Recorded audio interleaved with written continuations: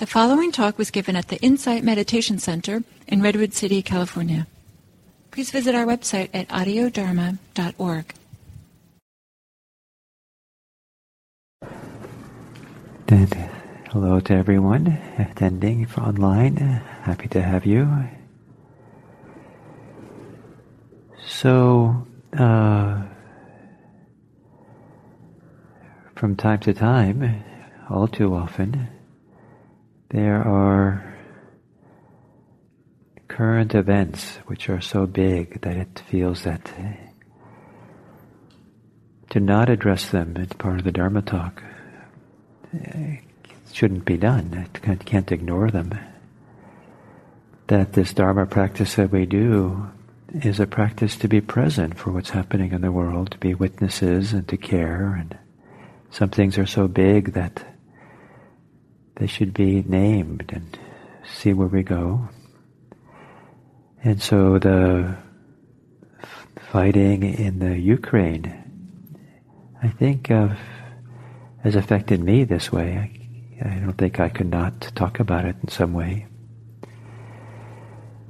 But what do we say? How do we understand this?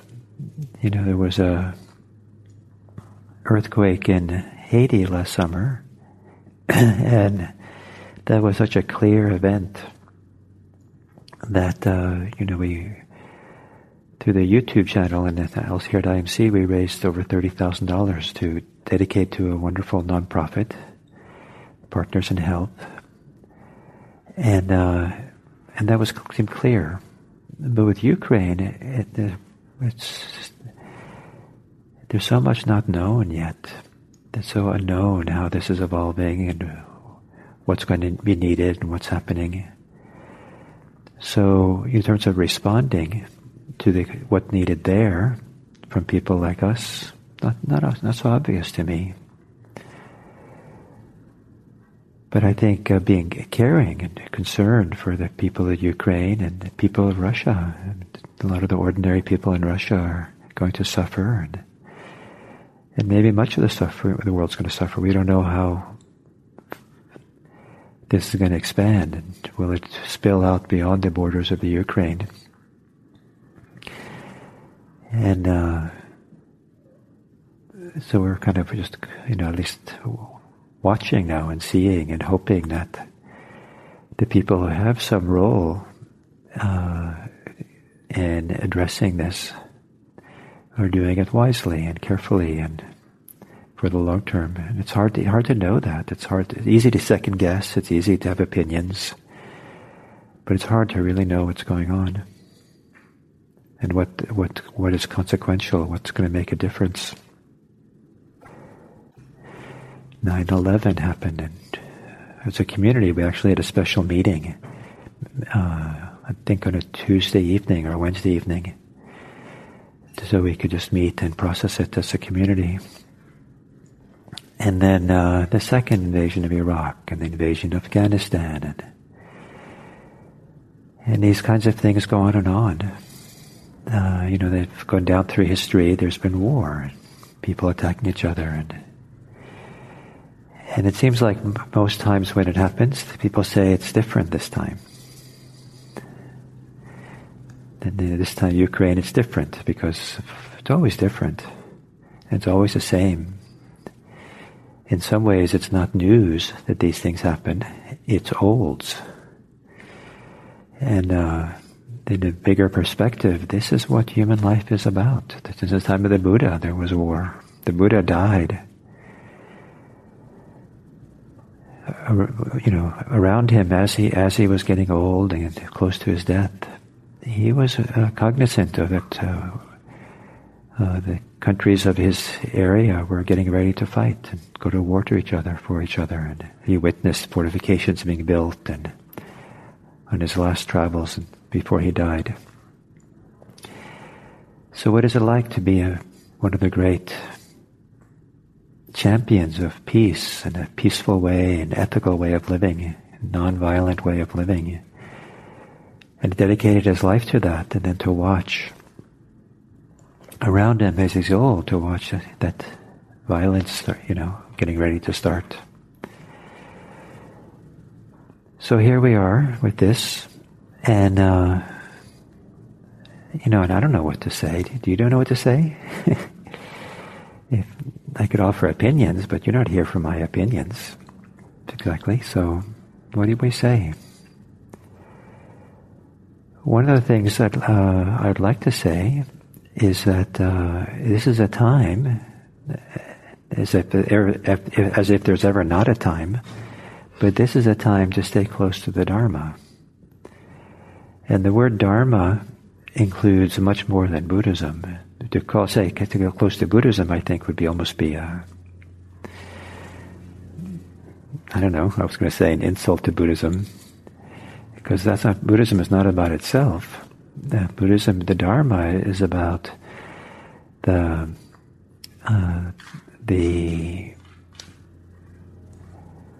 discovery and expression of a heart that has no conflict.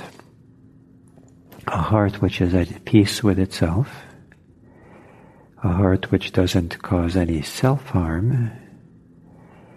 And one of the ways that self-harm is caused is by harming others.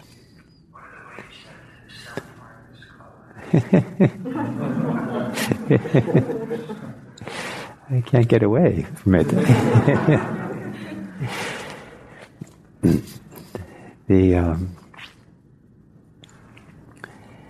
One of the definitions for evil, a word which I seldom use, but many Buddhist texts in English, translations of the suttas, use the word evil as if it's there in the suttas. And whether it is or not is a scholarly question, whether it's appropriate to translate that way.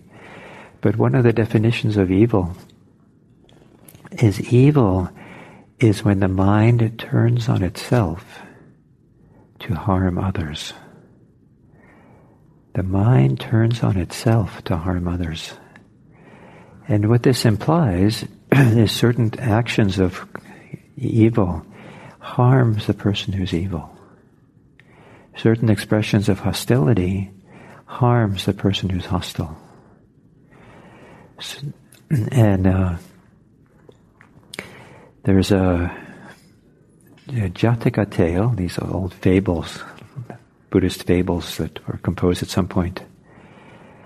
And there was a donkey who is being led to slaughter, I guess for meat or something. And when the donkey realizes it's going to be slaughtered, the donkey's first reaction is to laugh. But then after laughing for a while, then it starts crying. And after it cries for a while, the slaughterer says to the donkey, "What's going on with you? I'm about to kill you, but first you laugh and then you cry. Explain yourself." And the donkey said, "Well, for 500 lifetimes, I was reborn as a donkey. And this will be the last time. It's so great. I'm so happy. I'm done with it." Like he exhausted his karma of being reborn 500 times as a donkey. So he's laughing, apparently. He's happy. And then, "But why were you crying?" "Well, the reason I was reborn as a donkey for 500 times was I slaughtered a donkey 500 lifetimes ago. And now you are going to slaughter me, and you will be reborn as a donkey for 500 lives." So the teachings of karma is that what you do comes back to you in some form or other, and the self-harm is a deeply when we harm others, we harm ourselves. So who's harming each other right now? And how are they harming themselves? So looking at Ukraine and Russia, I almost don't want to answer that question. I have that principle in my mind, concern. But the place I want to apply it the most is to ourselves. How do we respond to all this? Because unless we can do something directly, and if we can, please help. But unless you can do something directly, perhaps peace begins with yourself. Perhaps that's the person that you can have the most impact on. And if you don't know how to be peaceful, is there any hope for the Ukraine? If we don't know how to resolve our own inner conflict and challenges, who can? Are we expecting other people to do it? Friends of mine just went to Spirit Rock to participate in the month-long retreat there. And one person was concerned that this was the wrong time to go because what's happening in the world is, the international stage is so big and such a big concern, and this seemed to be, maybe, the person didn't say this, but maybe selfish to go off and do meditation like this, you know.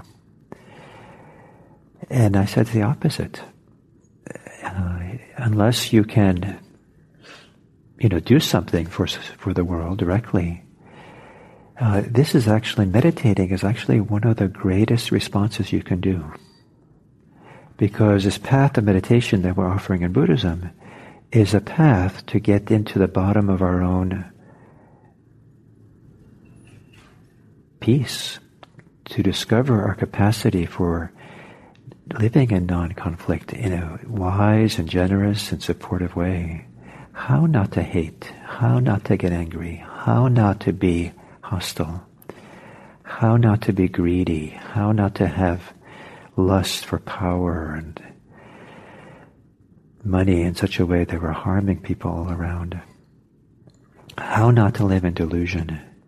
It's a powerful path that's of really uprooting the attachments, the clinging, the grasping, the fears that are kind of like barbs in the heart, or close down the heart, or constrict it, or limit it. It creates a kind of heart that the good heart we have is lost. And when we're not connected deeply to ourselves, then it's our surface reactivity which gets the upper hand. And surface reactivity is usually not so wise. Reactivity that, anger, for example, reacting angrily to the world, is usually not that wise. The consequences are not that good. Sometimes they accomplish what we want in the short term. But in the long term, do they really help us live in a better world or better situation? And I've said this story before, but please allow me to say it again, because it's such a powerful, for me, lesson. That, I try to live wisely, parent wisely with my sons when they were young. And sometimes they were challenging for me with my parenting skills. And I felt like, it was hopeless unless I kind of used my strong voice. So I never hit them or anything, but I never was in danger of it. But sometimes I use a strong voice, which was done consciously, carefully, because I didn't know what else to do. And you have to stop what you're doing, and that you cannot do that anymore. And it was effective. But then one day, I heard my older son use the same voice to his 1.5-year-old brother. And I said, what have I done? I accomplished what I wanted to do in stopping the behavior, but what was the influence? What a horrible conditioning, influence, example I gave to a small child that it's okay to do this, so he could turn around and do it to his son, his brother. What does his brother learn? and then it goes on, right? From one person to another, one generation to the other, and they learn somehow at an early age, this is okay. But what are the consequences? What are the consequences of invading another country? The consequences of, certainly the people who get killed and died. When I think of war and people getting killed, I not only think about the people who get killed, but the ripple of their family and their friends and their neighborhood, and it goes on and on and on. And some of this suffering goes on for decades and decades. In my family that I've in, I grew up very much under the influence. I was born after World War II, but I grew up with it as a very strong presence in my family life. My parents, my grandparents, my parents-in-law, and their parents, all were kind of deeply affected by World War II and the violence. So much so that it still affects me to this day. I mean, some of the horrible things that happened to some of them touches me very, very deeply, especially because I have two sons. The older one, who knows has firsthand conversations with his grandfather. Actually, when he was 14, he interviewed my grandfather and did a little video of interviewing him about my father-in-law's experiences in the concentration camps in Germany, where he was a prisoner. And it's 70 years ago now, or so, and more, and so it's still alive. So these things go on and on.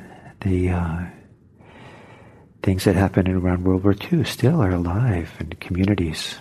Things that happened in Civil War are still alive in this country and communities. So, and I would argue that, if I may, that the violence of the American Revolutionary War is still rippling, affecting this country, coursing through it in a way that maybe we don't directly see, but I think that the violence of that time is still in effect here. So it goes on, these things. And so I think about that ripple effect of violence and what causes does it do. So in Buddhism, there's a very strong, in the teachings of the Buddha, a very strong, repeated emphasis on non-harming, non-violence, on not killing. The first precept is not to kill.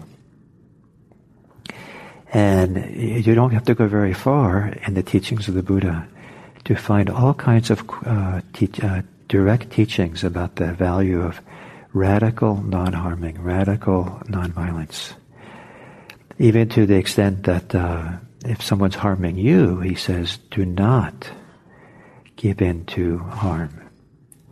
He does say that you can strike back if someone attacks you in order to escape. So you don't just stand there and passively be beat up. But there is this radical, strong idea of nonviolence. And so some kings in ancient India interpreted this that they were going to have their army stand down and not have violence, not to have capital punishment, and all these kinds of things. And I've had an adult life where I felt ever since I was about probably 18 dedicated to nonviolence, and it was relevant for me because when I was 18, I was of the age that could be drafted for the Vietnam War. So it was very alive that I would be called up and had to go and fight a war across the Pacific. And so I had to kind of contend with that, So war was really alive and present, and what do I do if I get drafted? And so I was not going to fight. I knew that I would not go. I'm from Norway, and originally, and I went back there a few times, and I wasn't drafted because my draft number was so low at that point, so I didn't have to go. But a couple of years later, I went to live in Norway, go back for a year. And there I was surprised to discover that there was a movement that you could be a conscientious objector in Norway. It's mandatory military service for men back then, but you could be a conscientious objector, and if you were, you didn't have to do the 1-year military service that all males had to do, but you had to do 2 years of public service. A friend of mine spent almost 2 years, working in a hospital in order to do the equivalent to support the country, I guess. But some of the conscientious objectors in Norway protested, and they said that they knew about Russia being right nearby, and Russia, at that time was still kind of pushing the edges of the border, kind of testing things, I guess. And so people were worried about Russia in Norway in the mid-1970s. And so some of the conscientious objectors who didn't want to become soldiers and fight wanted to be able to defend the country if it was attacked. And they were asking for training in civil disobedience, training in nonviolent resistance. And they were lobbying, trying to get that to happen. I don't know if it ever happened in Norway, but it has happened now in Sweden and Finland. They have trainings now. I don't know how extensive it is, but they train some people there in the techniques of nonviolent civil disobedience and nonviolent resistance. And the reason I can bring it up, in following up, talking about how important nonviolence is in the teachings of the Buddha, non-harming, that too often when people hear that, they say, well, that just means we have to passively allow people to attack us. And no self-defense is allowed. You're not allowed to fight back. And down through the centuries, Buddhist kings and Buddhist countries have justified standing armies and fighting defensively because defending yourself is allowed in the Dharma, they say. Just not attacking people, not being the aggressor. But how do you know who's the aggressor and who's the defender? I mean, right now, I think the president of Russia, Putin, thinks of himself as a defender. At least that's what he says. And he keeps referring to being defensive. But, for many of us, it looks like he's the aggressor. So where do you decide that? So if the justification for war is that that's the only way to defend yourself, then the Buddhist principle of nonviolence is conditional, it's situational. And then which situations do we live by it and which don't we live by it? When I was also around 19 or so, I came very much under the influence of a particular scholar in the United States, academic named Gene Sharp. And Gene Sharp wrote these wonderful books. He was a scholar of nonviolent civil disobedience efforts around the world. The nonviolent way and resistance by which people resisted successfully dictators and authoritarian regimes and things like that.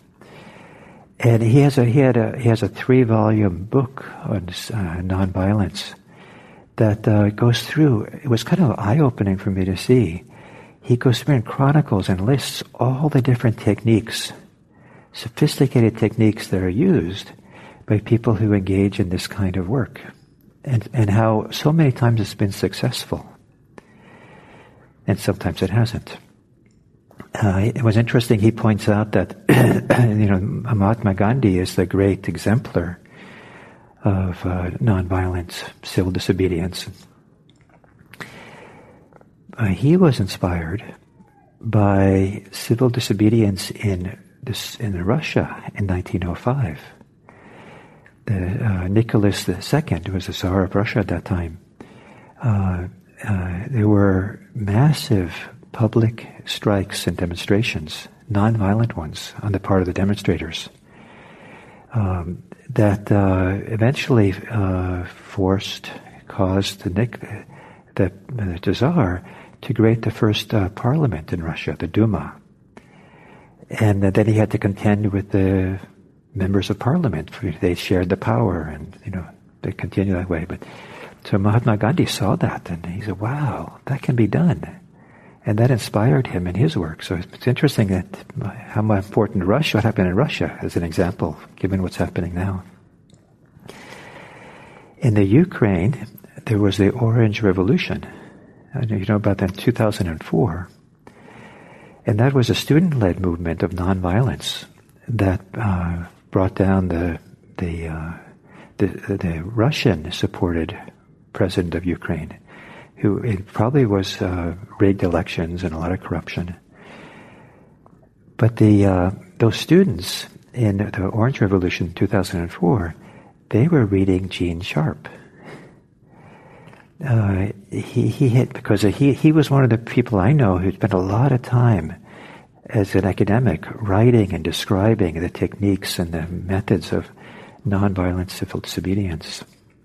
And he says people will die with nonviolent civil disobedience.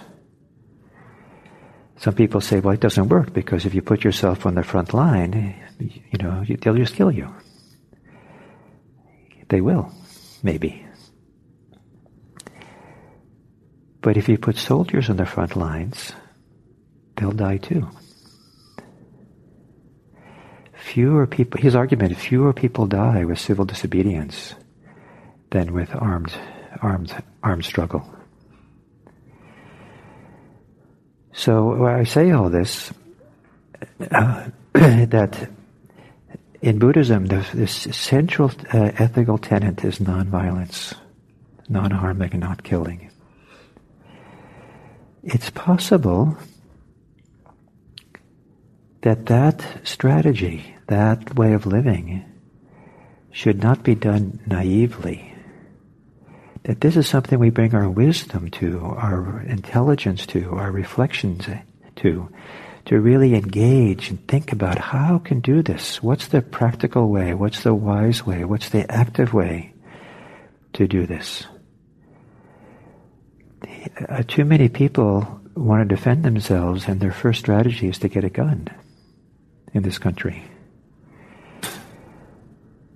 Are they really safer? Is that the instinct is that's how you make yourself safe, but is that really a safe way?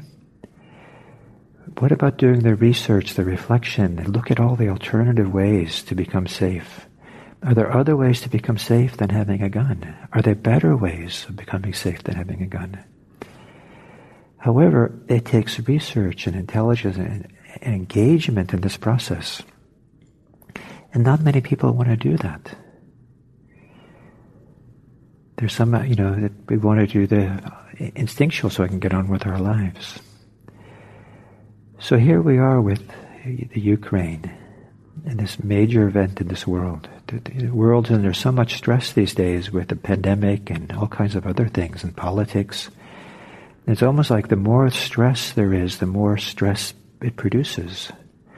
The more people feel the stress of it all, the worry of it all, the fear of it all, the more they take on stress, and then when we're stressed, it's a recipe for more reactivity.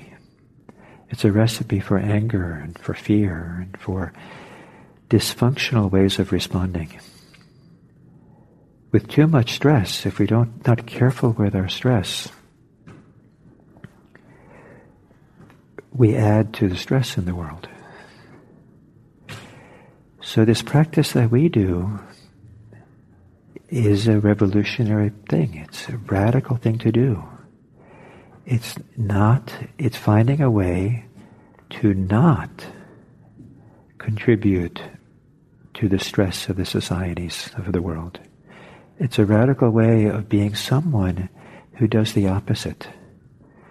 Someone who's almost like a healthy a sink where the stresses of the world can come into us we experience it and know it and are present for it, and somehow we can process it and empty it and de-stress ourselves from it.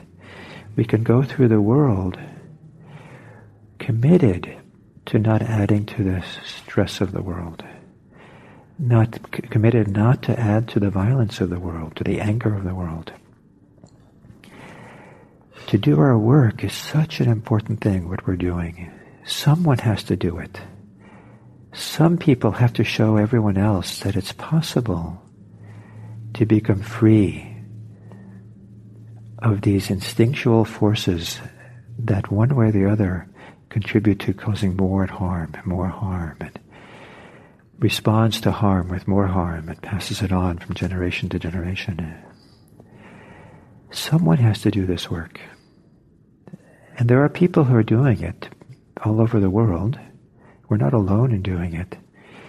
But I think this is what this practice we're doing is about, most importantly. And I would say that the reason I'm here today, and because I'm here, you're here today. IMC is here in Redwood City today.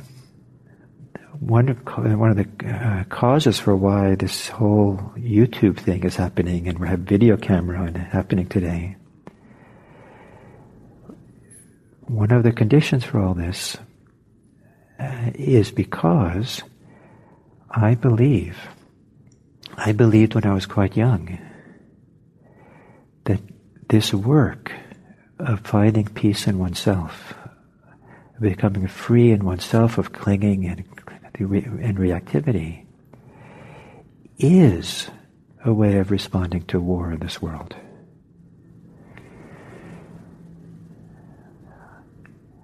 My whole first interest in Buddhism was as a response to the Vietnam War. My whole reason to dedicate my life to Buddhism was because of witnessing from a distance the violence of war in the early 80s and being deeply impacted by it. War has been part of my life and something I'm conscious of and aware of without I never had the misfortune of being in the presence of it, really. Hardly at all. But it's part of my whole life experience that it's influenced me, and it's part of the reason why I'm dedicated to be a Dharma teacher and to do all this. For me, this is not only stress reduction so we can go back to work and live stress-free at work.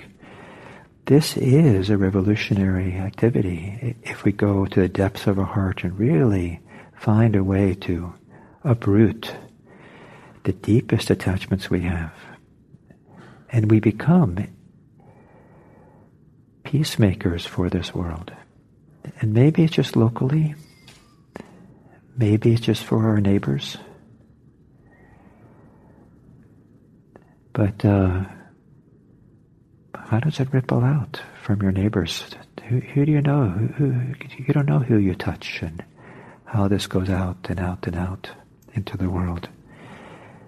Peace begins with ourselves. If you want a peaceful world, start with yourself. Find out how you can be at peace. Find out how you can walk in peace. How you can speak in peaceful ways. How you can relate to others in ways that they feel safe and feel like there's another way. And learn how to be in conflict wisely. And this is, we're not going to not be in conflict with people. I think that's not part of what life is about. But can we be in conflict peacefully with them? Can we be in conflict in a sense where the motivation for how we are with the conflict is cooperation, not competition, not to win, and they lose. But can the motivation be, how can we both win? there will be conflict. Conflict doesn't, to have peace, it does not mean the absence of conflict. To have peace is the absence of harm. So that's what, not knowing what to do for the Ukraine at this juncture. I feel like we do the other great thing for the Ukraine. At least, let's do our practice. Stay close to the Dharma. Stay close to the practice. Let what's happening in the world be an inspiration to evoke a wonderful aspiration that this practice is so important, so valuable. It is a way of responding to the world, to happily know that you have something precious in this practice. Maybe there's ways you can give yourself to this practice a little bit more that will feel like that you know is a response to what's happening in the world. You're not ignoring it. You're responding in this powerful way by becoming a person who's a beacon for peace. Wouldn't that be great for all of us to do? So those are my thoughts today. And wouldn't it be great if this is the last time I give a talk in responding to war in this world? I have hope that that's the case, though that's probably naive. And one of the reasons I have some hope is that as much as we're seeing fighting going on in the Ukraine, we're seeing, right currently at least, the international community responding non-violently, economically. Who knows? Maybe it'll teach us that war is old-fashioned and war doesn't really work. And we have to find other ways to work through our conflicts than through war. So I have high hopes for the sanctions, the economic debate, that this will be seen as a non-violent way of responding to aggression, and will make a difference. So may we all find ways to be non-violent in our lives and support that in the world around us. And if you want to learn more, read some of the works of Gene Sharp. So, thank you.